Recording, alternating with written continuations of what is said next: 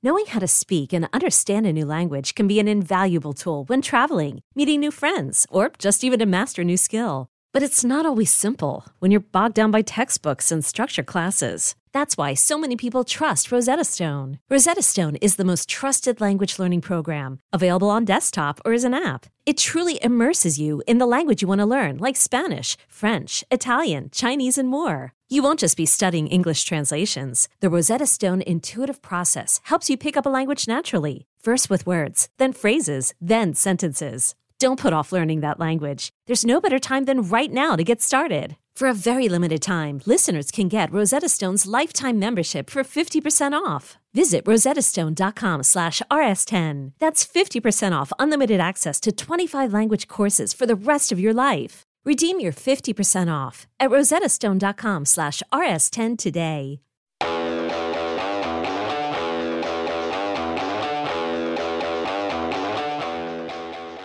Hey, it's Fitz, and if you don't know who I am, here's a quick bio. Veteran sports journalist who writes, does TV, radio, and is a longtime podcaster. Also, I have stage 4 prostate cancer, so my doctors advised me to stay home during these COVID-19 concerns. So what am I doing with my time? I'm calling some of the many friends, athletes, coaches, and colleagues who have been part of my life during more than 30 years in journalism. Oh, and I'm hitting the record button. Welcome to my life and the Life of Fitz podcast. The fact that Jamie Mendez chose to play football at Kansas State is a minor miracle. But he's from Youngstown, Ohio, the city that provided a football transfusion to Kansas State to help Bill Snyder bring K-State football to life.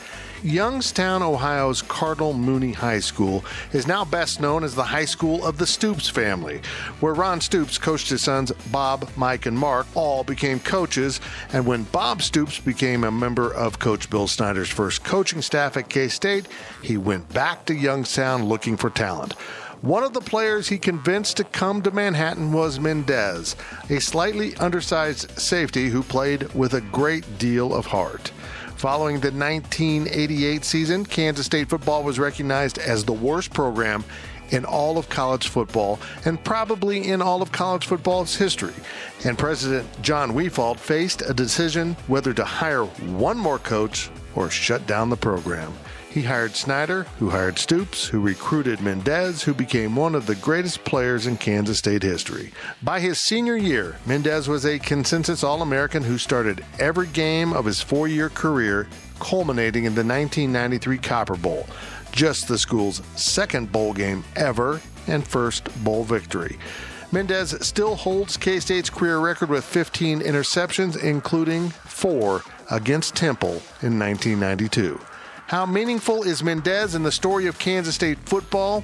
He was one of the 6 inaugural members of K-State's Ring of Honor at Bill Snyder Family Stadium. As a member of what Snyder refers to as the Foundation, the players that helped turn around K-State football, Mendez played a huge role in remaking Kansas State football forever. Mendez now lives in Los Angeles, where he's raising 2 children and teaching others the wisdom he's found in the martial arts. Now let's give Jamie a call in what is usually sunny California.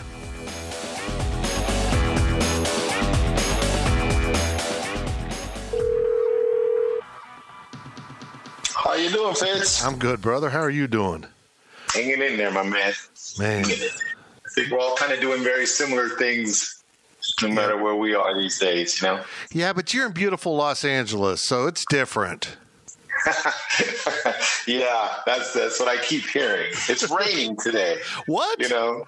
Yeah, it's raining today. This is how I know that we are in strange times. I mean, I know you've been to LA enough times. It never rains in the middle of May. I know. Yeah, so it's raining today. And it's not just a sprinkle. It's been raining all morning. That's crazy. Is it really less smoggy out there right now? Oh, yeah. That's crazy. I live out in the northwestern part of the San Fernando Valley, which is as far away as you can get to still be considered part of the city.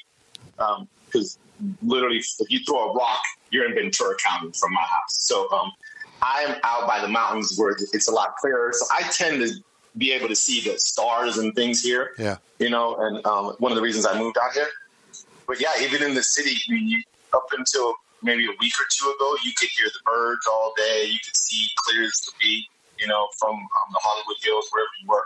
It's been beautiful. Last week, everybody started going back. The traffic started coming back. People started moving around a lot more as we've opened up more and more here.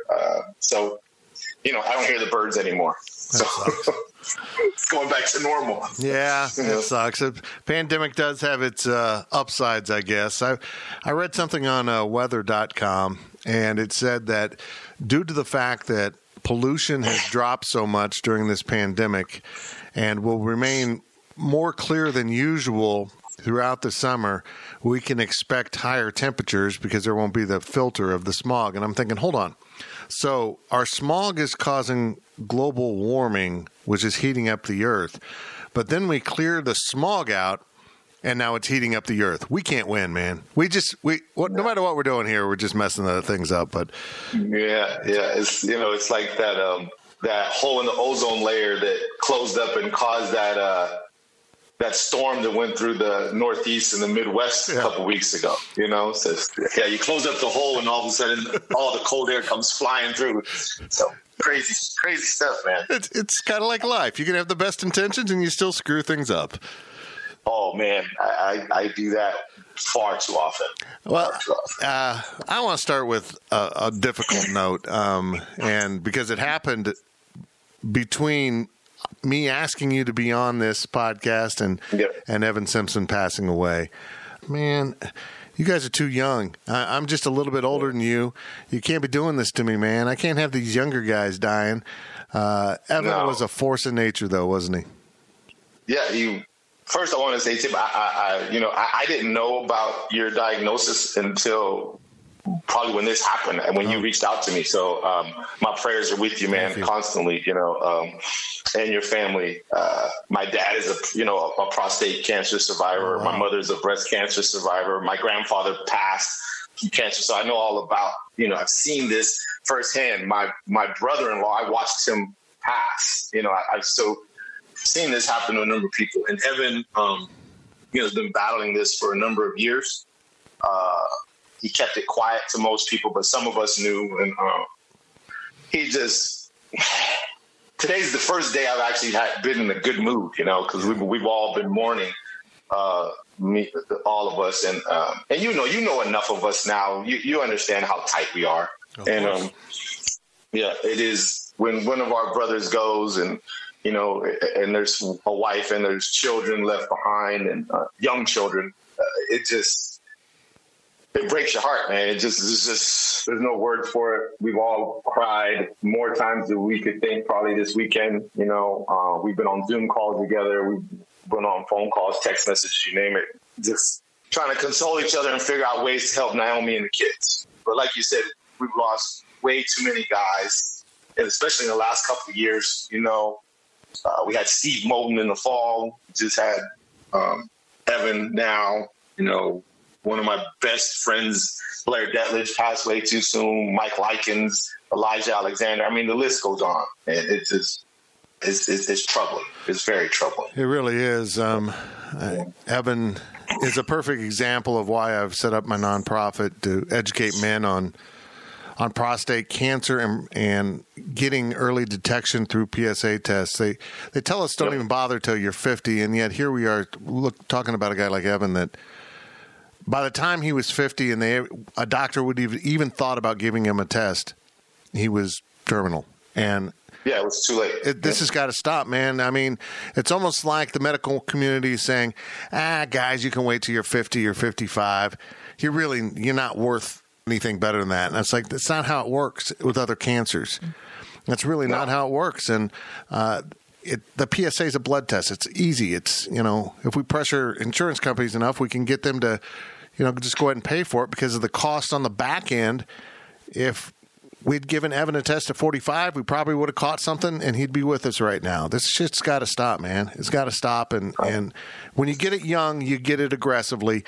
And unfortunately, when you get it as young as Evan, it is a beast and it's hard to beat. It's not the same prostate cancer you get when you're a 70-year-old man. It's a different animal altogether. Yeah, so. Completely. But I'll say this. This is the type of, just, so people know what type of man Evan Simpson was. Evan told me, I think it was, 3 or 4 years ago, that he had prostate cancer. We were sitting in Manhattan at one of those events we go back to for the summer.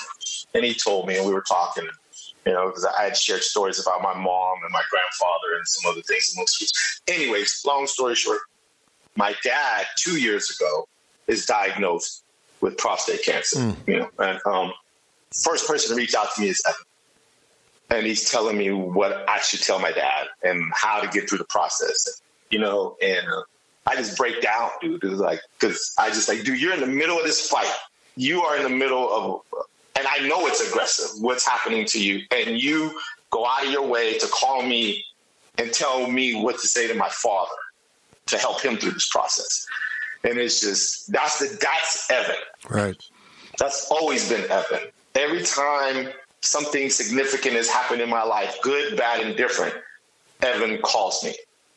And now he's not going to call me anymore. And it's just, it sucks, man. It absolutely sucks. And I've been mad. I've been sad. I've run the gamut this weekend, Tim. It's just been, and I miss my friend a lot. Right. We share a good friend in Al Jones, and yep. I got the call from Al yesterday. We all do it when something like this. You call your brothers and all those around you that you haven't told them you love, and you call them up and say that. And he took the time to do that, and that's of great value, even if you're healthy. You just need to hear that. You just got to hear that.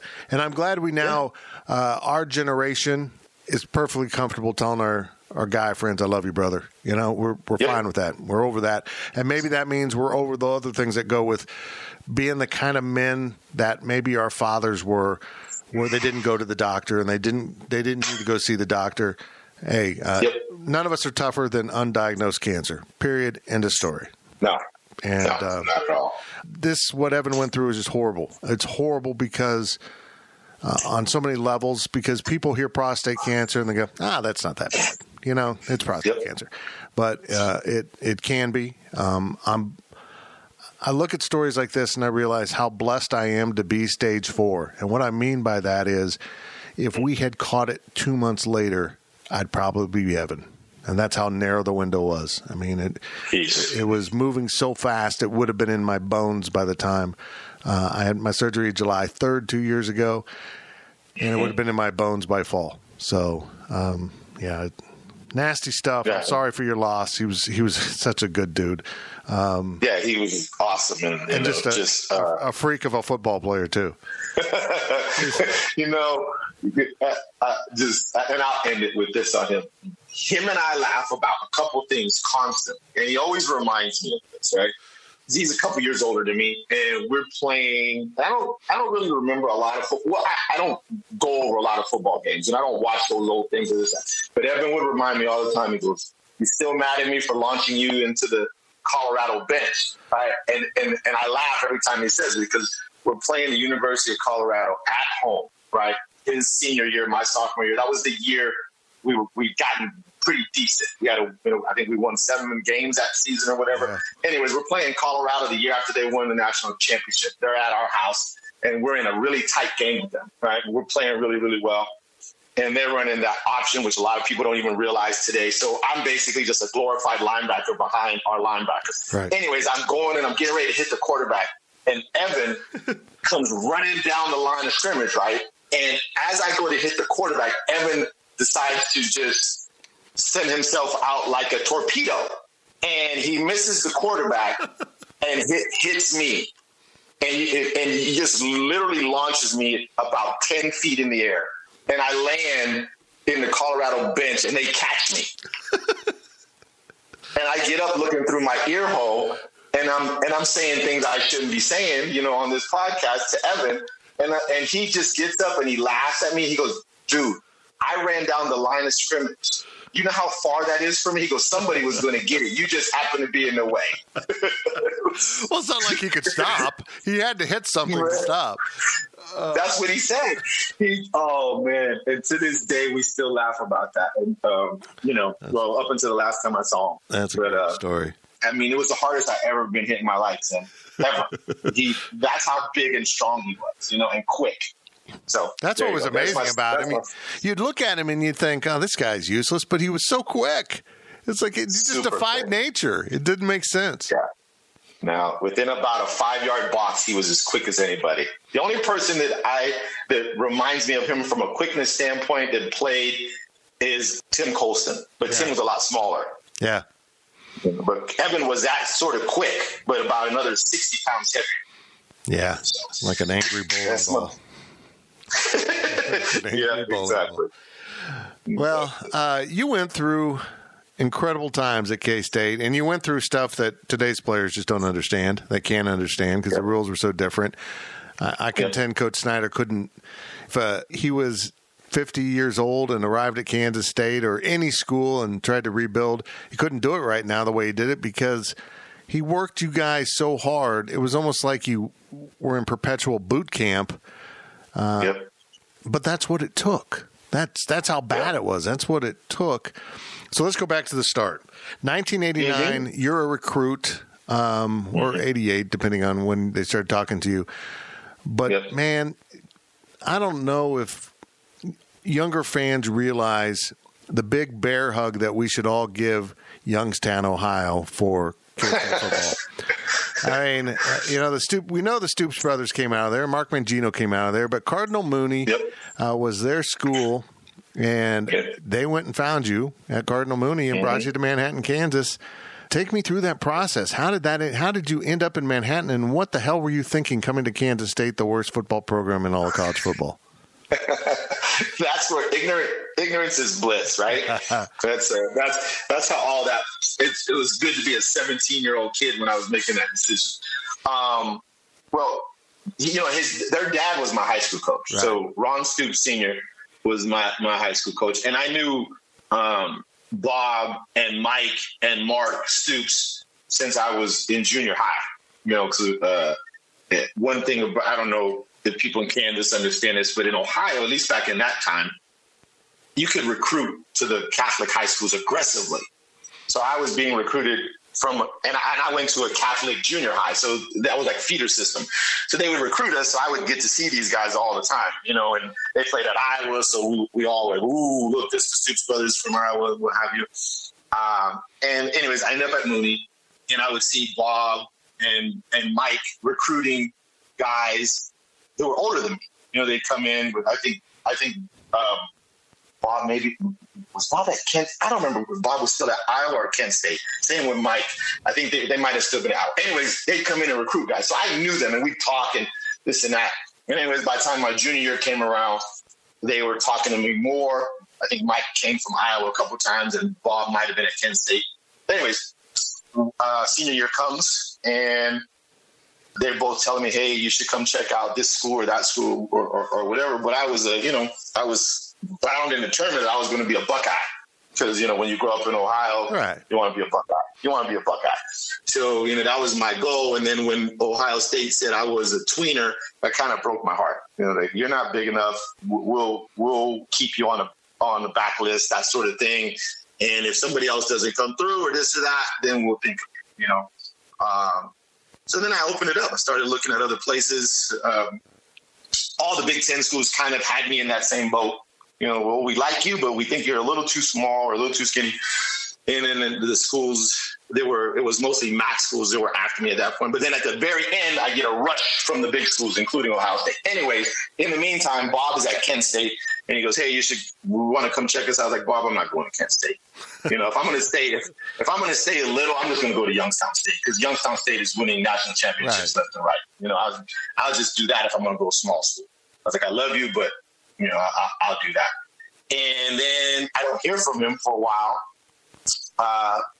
And then all of a sudden he hits me up, and it's over Christmas break, I think, something of that nature. He goes, hey, I'm at Kansas State, and I just got the job. I was hoping you still had a visit left, and I had one visit left. And he goes, I'd like you to come out and check the place out. And my first thing was, where are you? Because I had never heard of Kansas State, honestly. Yeah. And he goes, Kansas State University. This is before Google and all that other stuff, so I couldn't just look it up. I had to actually do some real research. to find out I didn't know what the mascot was.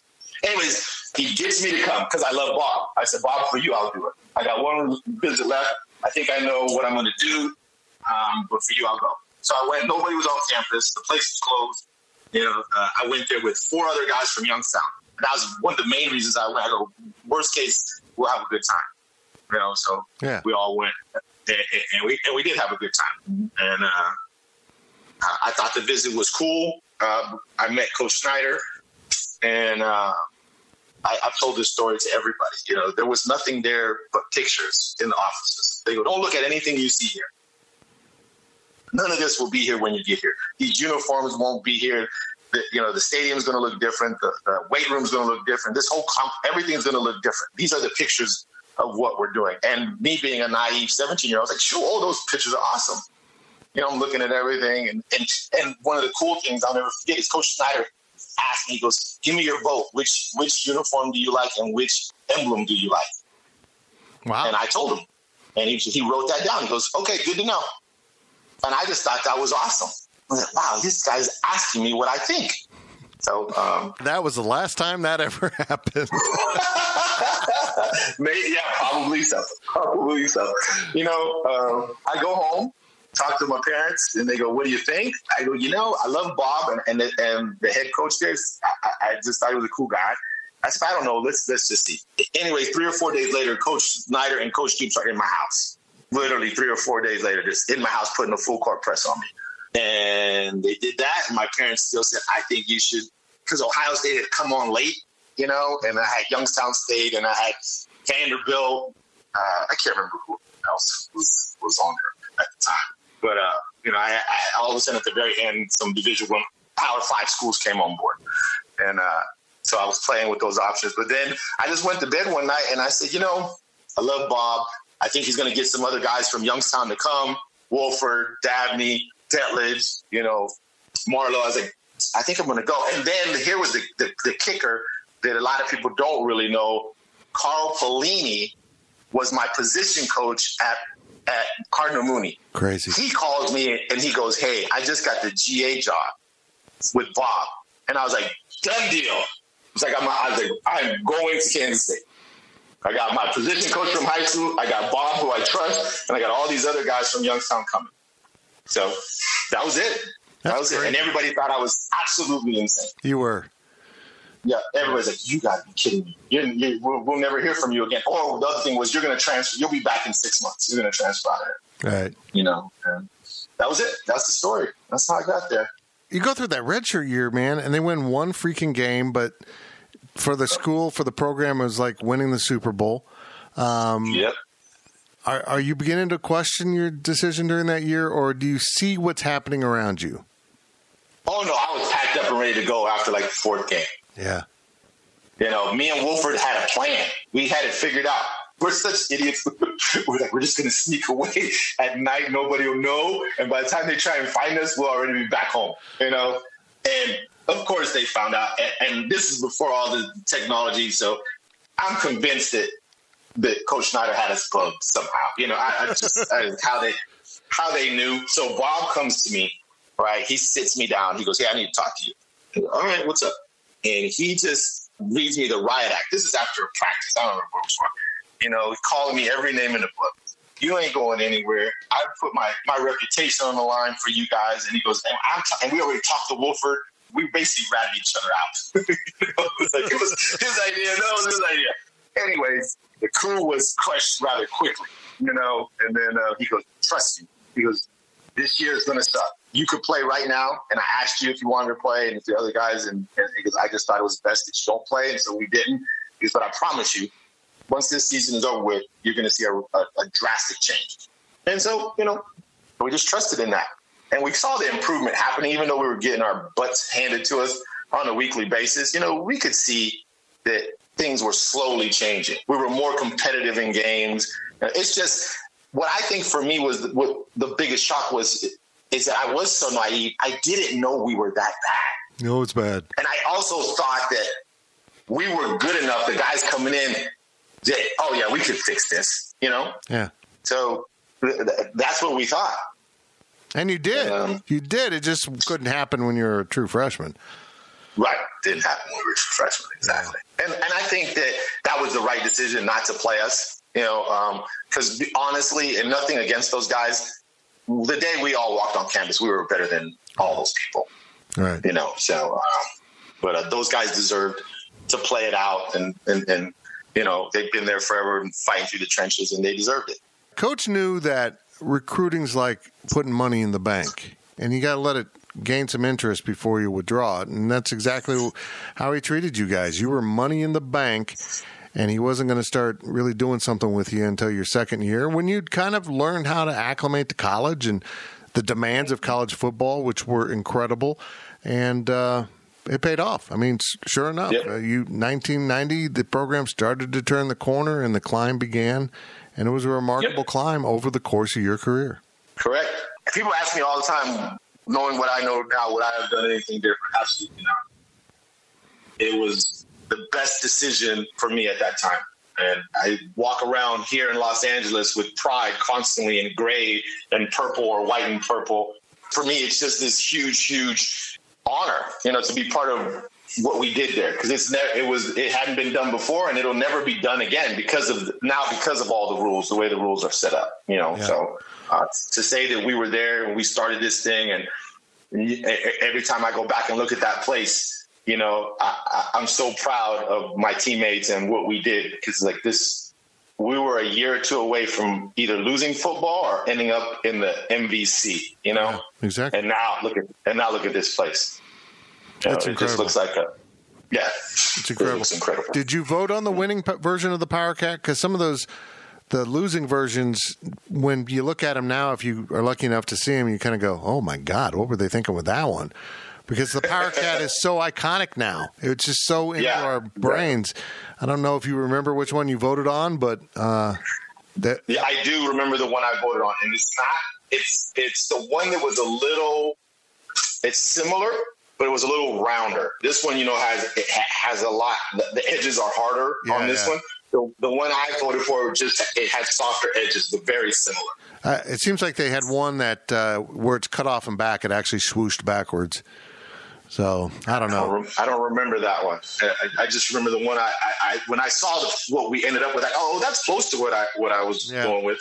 The artist Tom Bookwalter did a marvelous job, and he was trying to kind of get the Iowa thing going, but with a Wildcat, and he nailed it.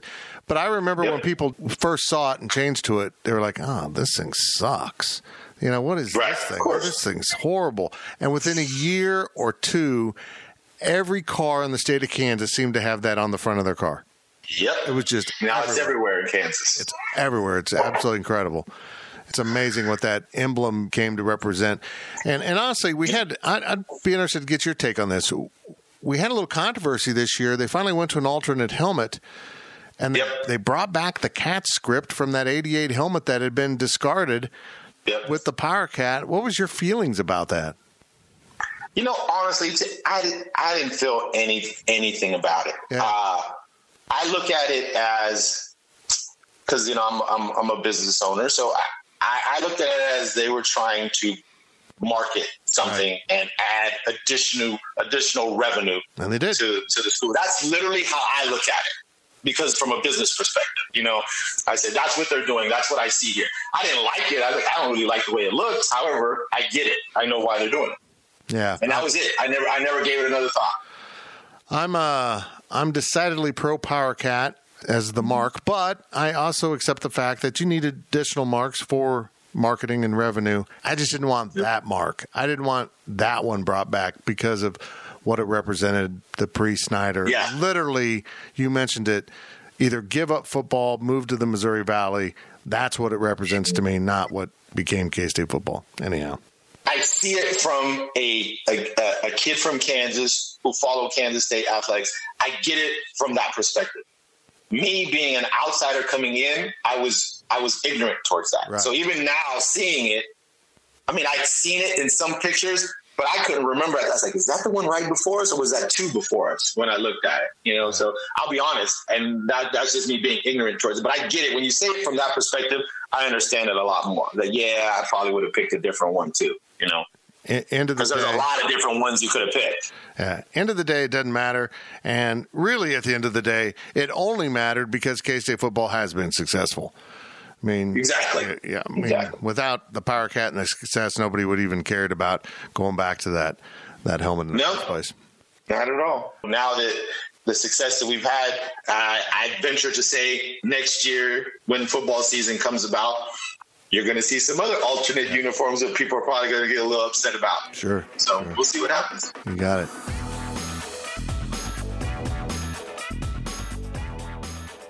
Hey, it's Fitz. Let's hit the pause button right here and take a little break. This episode is brought to you by Progressive Insurance. Whether you love true crime or comedy, celebrity interviews or news, you call the shots on what's in your podcast queue. And guess what? Now you can call them on your auto insurance too with the Name Your Price tool from Progressive. It works just the way it sounds. You tell Progressive how much you want to pay for car insurance, and they'll show you coverage options that fit your budget. Get your quote today at Progressive.com to join the over 28 million drivers who trust Progressive. Progressive Casualty Insurance Company and Affiliates. Price and coverage match limited by state law. Hey, I'm Brett Podolsky, co-founder of The Farmer's Dog. We make fresh food for dogs. We started the company when we saw what a huge difference it made in my own dog, Jada, when she stopped eating ultra-processed kibble and started eating fresh, whole food. The Farmer's Dog food isn't fancy. It's just real food delivered to your door in pre-portioned packs. It's better for them and easier for you. Get 50% off your first box at thefarmersdog.com/podcast. That's thefarmersdog.com/podcast. How the heck did you get into martial arts? Oh, man. I've been, honestly, as a kid, my dad. Oh, okay. I didn't really talk about it a lot when I was at school. No. I didn't want to get into it. But I started at 6 years old in Aikido with my dad, because my dad was an Aikido guy and a karate guy and all that type of stuff when I was a kid. So I did that for a number of years. And then I boxed. And I only stopped that when I got to high school, because they said, hey, you got a chance to play football, kid, and go to college for free. So maybe you should get away from martial arts. So I put it on hold. You know, it's the first sports. And then college, obviously, and after college, I just kind of went away from it there for that decade and then came back to it because it was, for me, it was a form of discipline at a very young age that I really gravitated towards. Yeah. And I always felt centered and peaceful there amongst all the chaos that it can sometimes be for people, especially as people perceive it from the outside. But for me, it was always a place of calm and quiet and discipline. And it always just helped me come back to where I felt safe. And as I got older, I gravitated towards it even more because I am a very competitive person. Yeah. So I wanted to continue to do those sorts of things and compete and learn and then teach. And it's consuming me now as you go into the rest of my life outside of my family and it is my business now. You know, I own the school. I bought the school I trained at. So it's become everything about what I do other than being a dad and those sorts of things, you know. So I love it. I can nerd out on martial arts, Tim, all day long, way more than football, believe it or not. Well, educate me. What is your area of, are you still a Aikido and what level of black belt are you? I'm a black belt in jiu-jitsu. Okay. First degree. I am a what you would call a black Brigitte in Muay Thai, which is a form of kickboxing. Yeah. So those are the ones that I'm considered what you would call professor level on at this time. Yeah, man, it's just been part of my life forever, you know, and now there's nothing more that I enjoy than teaching my students and watching them grow as people. And I also live by this mantra. If you follow any of my social media, it's all about family. Right. And you know exactly where that comes from, Yep. you know, so it says when you walk into our school, right into the academy, it says we're a family, not a gym. That's the difference, you know, and we live by that credo. And I tell people all the time, you come here, a lot of people that walk in our doors come here because they're searching for something. Very rarely does somebody come in my door and say, I want to learn to fight. And typically when they do, I tell them we're not the school. Yeah. You know, I said, we is a family that helps each other get through the good times, the bad times, and celebrates with each other and cries with each other and all those other things. And I said, and learning how to defend yourself and fight is just a a symptom of that, of what we do on a regular basis. That's how I see the place. And there's a lot of people in this city that come here, from other places. This is basically a transplant city. Over 50% of the people here aren't from here. So people come here, and it's a tough place to be. I love this city. I know a lot of people say a lot of bad things about Los Angeles. I love it here, and I tell people all the time, it's not for everybody. And I don't try to change anybody's opinions on that. However, when people come here that want to try and make it here, I think it's my job to try and help some of those people. Now, am I going to be able to help them all? No, but those who walk through our doors, I think I'm going to be able to show them something, give them some self-confidence, help them reassure how they feel about some things that they're doing, teach them some self-defense, some other things, and give them a sense of community and family. That's what we try to do, because it's so hard to find that when you come out here all by yourself. Plus, the martial arts kept those signature abs of yours. That's good. Well, it definitely has kept me in shape, man. I have to. These youngsters, all of my students, well, not all of them, a lot of my younger students, I'm now a target. They go, well, we're gonna get the old guy, and so I'm just trying to keep up with them and have them not embarrass me at this point. Good luck. So, good luck. It'll eventually catch up. I mean, Father Time is undefeated. You know that, right? It's truth. Yeah. It is the truth. A little more on your playing career. 4 interceptions in one game your junior year against Temple.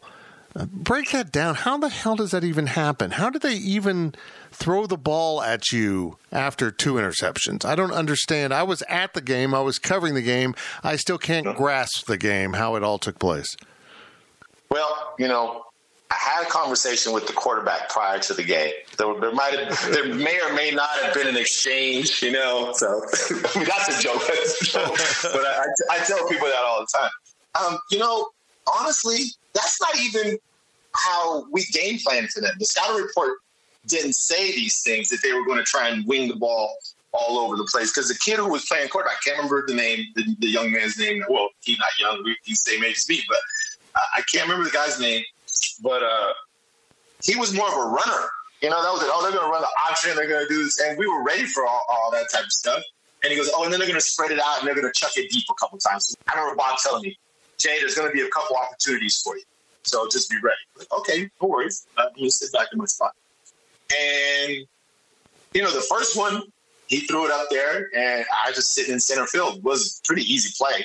He's like, okay, and it wasn't as bad a pass as everybody thought. The first one, it was pretty decent. I just happened to be in position. And then the second one, I was like, oh, okay. Yeah. And then it just, that snowball effect. I don't know if he thought to himself, well, screw this. I'm going to get this guy. He already got me once or twice. I'm going to get him. I don't know if that's what he started thinking or whatever, but he just kept throwing the ball to the guy I was covering. And I don't know if you know this or not. I dropped one. Oh, I forgot that. At the end, he throws a post route again at the end, and I only get one hand on it. I would have had 5. Oh, no. Yeah, I missed one. So it was he was just chucking them up. That's human nature right there. You had an absolutely historic, memorable game of 4, and you're like, I could have had 5. Man. Yep, could have had 5, man. That's what I think about all the time. I wouldn't have tied that record. It would have been all mine. Yep. All by myself. But the most interesting thing about that whole story from that game is my parents. My parents, from Youngstown, Ohio, both my dad worked for General Motors and my mother was a Spanish teacher. Right, so they would pack up the family on Friday night and drive 14, 15 hours to Manhattan to watch me play on Saturdays, right? Yeah. And then go back home to have my brothers back in school and both of my parents back at work Monday morning. Crazy. It's crazy. Anyways, they came to every home game. They didn't miss any game except one. No. That was the game they missed. No way. That was the one game my parents missed. And it was because my brother,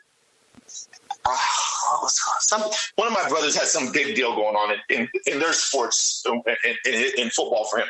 And my parents called me and they apologized profusely, saying, we're not going to be able to make it. I'm so sorry. I was like, hey, no worries. You guys are here every week. No problem. I go, and I said to them something to the effect, we're playing Temple. It's not a conference game. It's still non-conference. No big deal.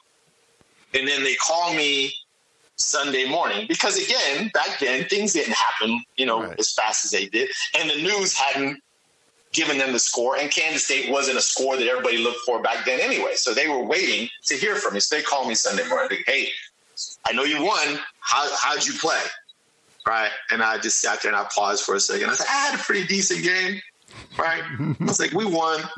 And my dad would always go through it with me. He's like, okay, so tell me what happened. How many tackles, this and that. And I told him, I forget how many tackles. I was like, yeah, I had how many tackles. He goes, did you have any pass breakups? I was like, yeah, I had one. Da, da, da, da. He goes, did we get a pick? And I just started laughing. And he goes, you got a pick? I go, yep. And then I'm kind of, playing coy. And he goes, right, did you get more than one? And I said, yeah. And so I tell him, and all of a sudden it's just silent on the other end of the phone, and my dad being my dad, and he's one of my best friends in the whole world. We're super tight. He just started crying. That's awesome. And then I hear my mom come on the phone and she's like, what's wrong? And she goes to me, what did you do to your dad? I didn't do anything. And she asked him, and he goes, he got 4 interceptions. And my dad, all he said to me was, I'm sorry. Oh, that's awesome. That was, and he just, I'm so sorry. That was that story. And then I would joke with him after the fact. I go, you guys should stay home more often. Oh, man. But they didn't. They started coming back. You taught them. Oh, yeah. They never missed a game after that. That was the one. All that work, all that amazing progress for the program. The fans are ecstatic that you're going 5-7 wins, and then 93 rolls around. And you guys, the program erupted. It really did. I mean, it wasn't like you snuck into the 9 wins. You guys beat some serious teams and had some nice victories, and honestly deserved better than the Copper Bowl, but it all worked out exactly like it needed to work out, and you won that game, and it was almost like a storybook ending to a career, wasn't it? Yes, it was fantastic. Copper Bowl was, for our fans, that's where we needed to end up. Right. If we would have went to Hawaii, we would have had a fantastic time, but our fan base would have suffered. We wouldn't have had as many fans be there, And I think the other option, I can't remember where our other option was, but I don't think it was as close where it was going to make it easy for our fan base to travel. I don't remember what the other option was. But yeah, so ending after the Copper Bowl, I think we felt a little bit slighted at the time that it happened because of where we sat in the standings. But it worked out exactly like you said, perfect for what we needed. And then we had that purple wave of 20,000 people come. That was the beginning of what all bowl people know now. Kansas State travels. Yeah. Incredible. I was in a caravan going down. I was actually going to cover the game, but I drove with friends and my wife, and then just to see the sea of purple, you were just in total disbelief. We grew used to it. We learned that this is what K-State fans do if you are within striking distance. I couldn't go to Hawaii the next year, but right. And then when it was San Diego, they found a way out there, and it just over and over it happened again and again. But that was the first time we had never seen it, and was like, this is freaking unbelievable. A whole fan base just moved to Arizona for a game, basically. It was absolutely incredible, and everyone associated with the program was just stunned by what happened. It was humbling for us, when I bet to see it. Yeah, it was. That's all because Snyder and. Right. And the whole coaching staff, because you've been around, you've been there since the beginning. You've seen everything that's happened. That coaching staff was elite. Amazing. That 93 coaching staff, all of those coaching staffs, what Coach Snyder was able to put together was incredible. It was a heist, man. He's the best salesman ever back in the day. The players that he was able to get to change their minds and the coaches that he was able to get at that time.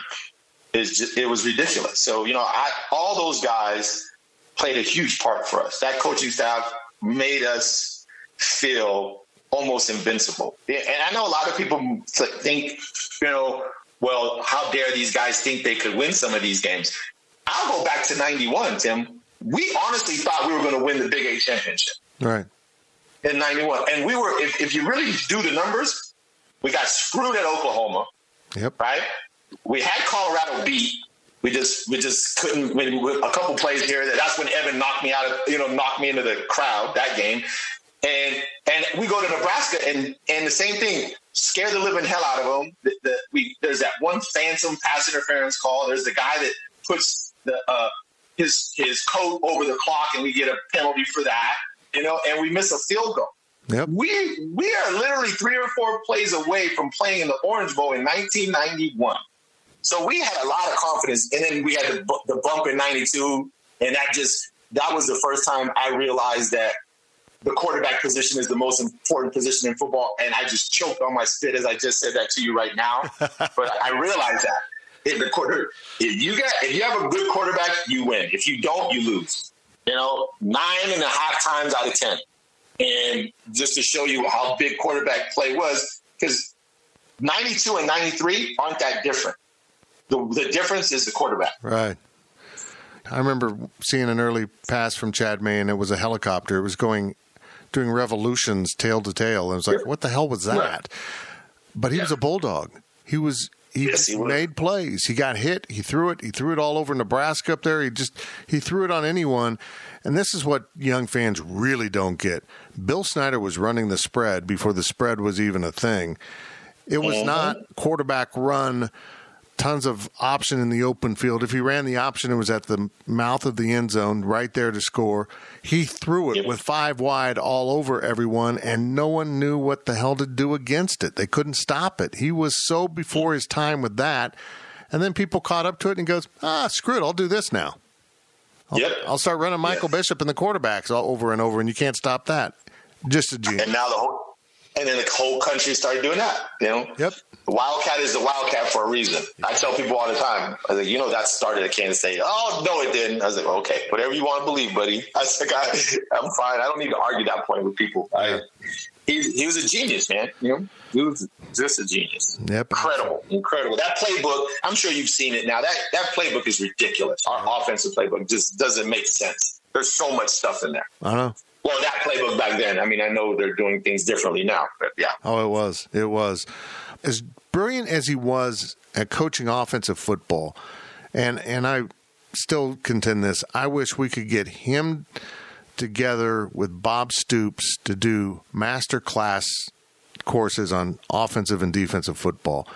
He was the best coach of coaches that I've ever seen. He could take a young coach and turn them into a great coach by saying, here's how you do it. And even if you need to change it to fit your style and your system and your personality, here's the structure. And it paid off for Stoops. It paid off for Leavitt. Paid off for Mangino. Over and over and over again, he put it on paper how to do it. And he made these guys incredible football coaches, but he identified talent and developed it, whether it was coaches or players. Exactly. He was a great evaluator of talent. It was amazing what he could see. My praise for that man could go on and on forever. I love him, and every time I see him, we have the best time together. Right. He was well ahead of his time. That is for sure. And we were so lucky, all of us that are a part of or are a part of that program, to have crossed his path. Right. I firmly believe that. How often do you make it back to games? I try to get back every year, at least once. Okay. This last season was the first season in a while I didn't get back. Interesting. Yeah, and it had nothing to do with the coach. Right. I was completely fine with all that. It just, I have my academy and I also have another business. I just got stuck.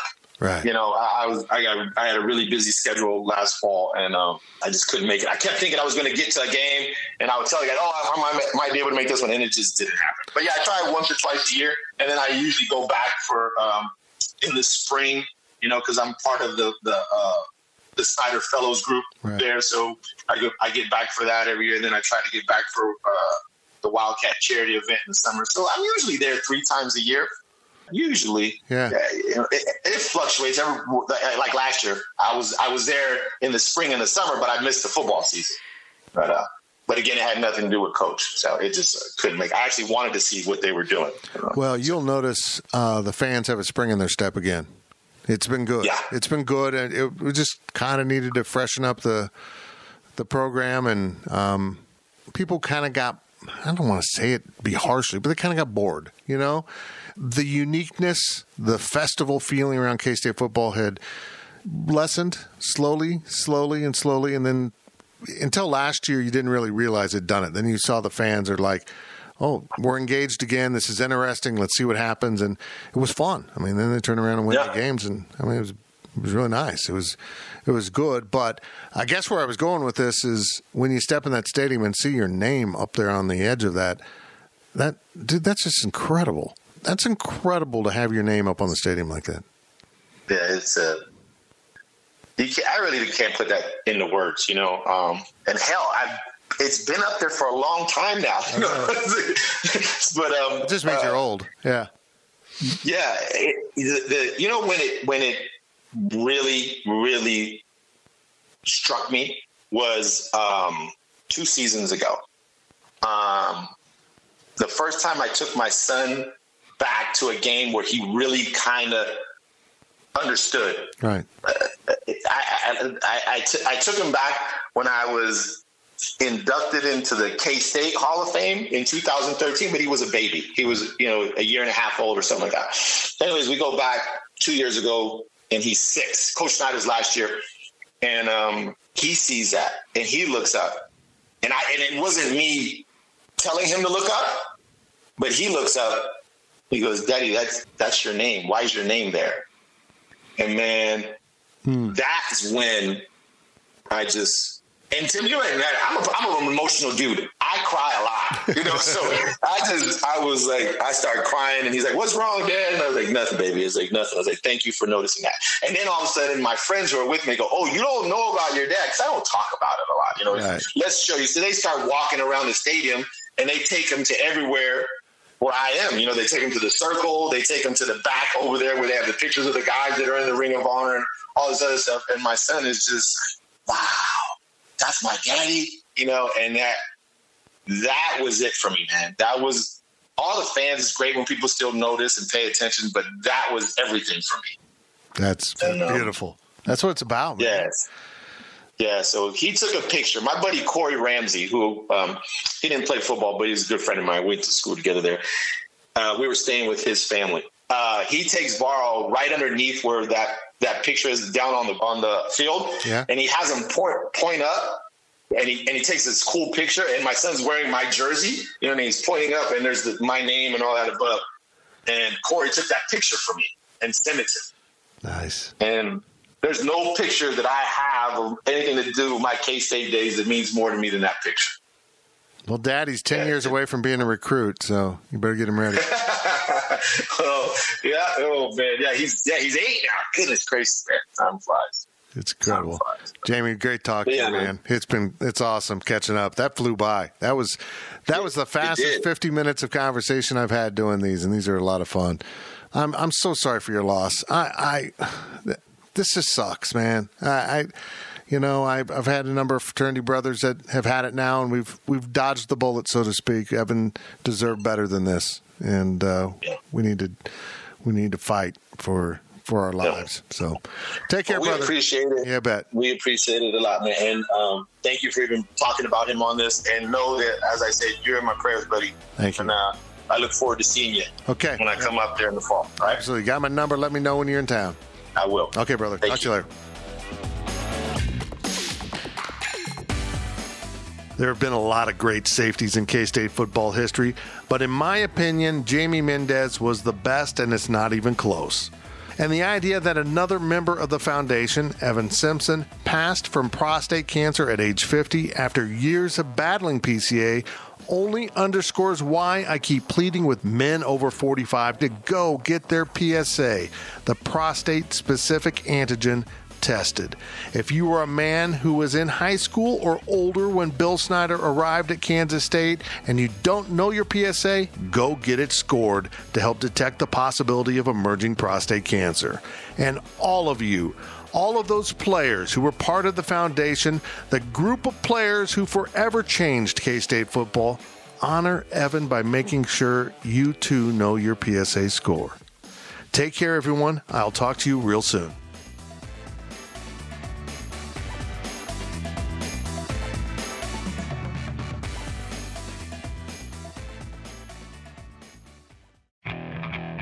Okay, picture this.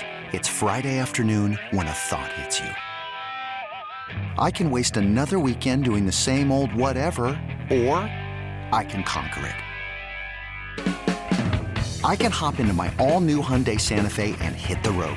Any road. The steeper, the better. Because my all-new Santa Fe is available with H-Track all-wheel drive, so I can hit the trail without a worry in the world. Heck, with 3 rows and best-in-class rear cargo space, I can pack the whole family in with all our gear. We've got available dual wireless charging for our phones, so we'll never lose touch with civilization, and we won't lose touch with the primordial power of Mother Earth. So which is it? Waste the weekend or do something a little more epic? And conquer it in the all-new Hyundai Santa Fe. Visit HyundaiUSA.com or call 562-314-4603 for more details. Hyundai, there's joy in every journey.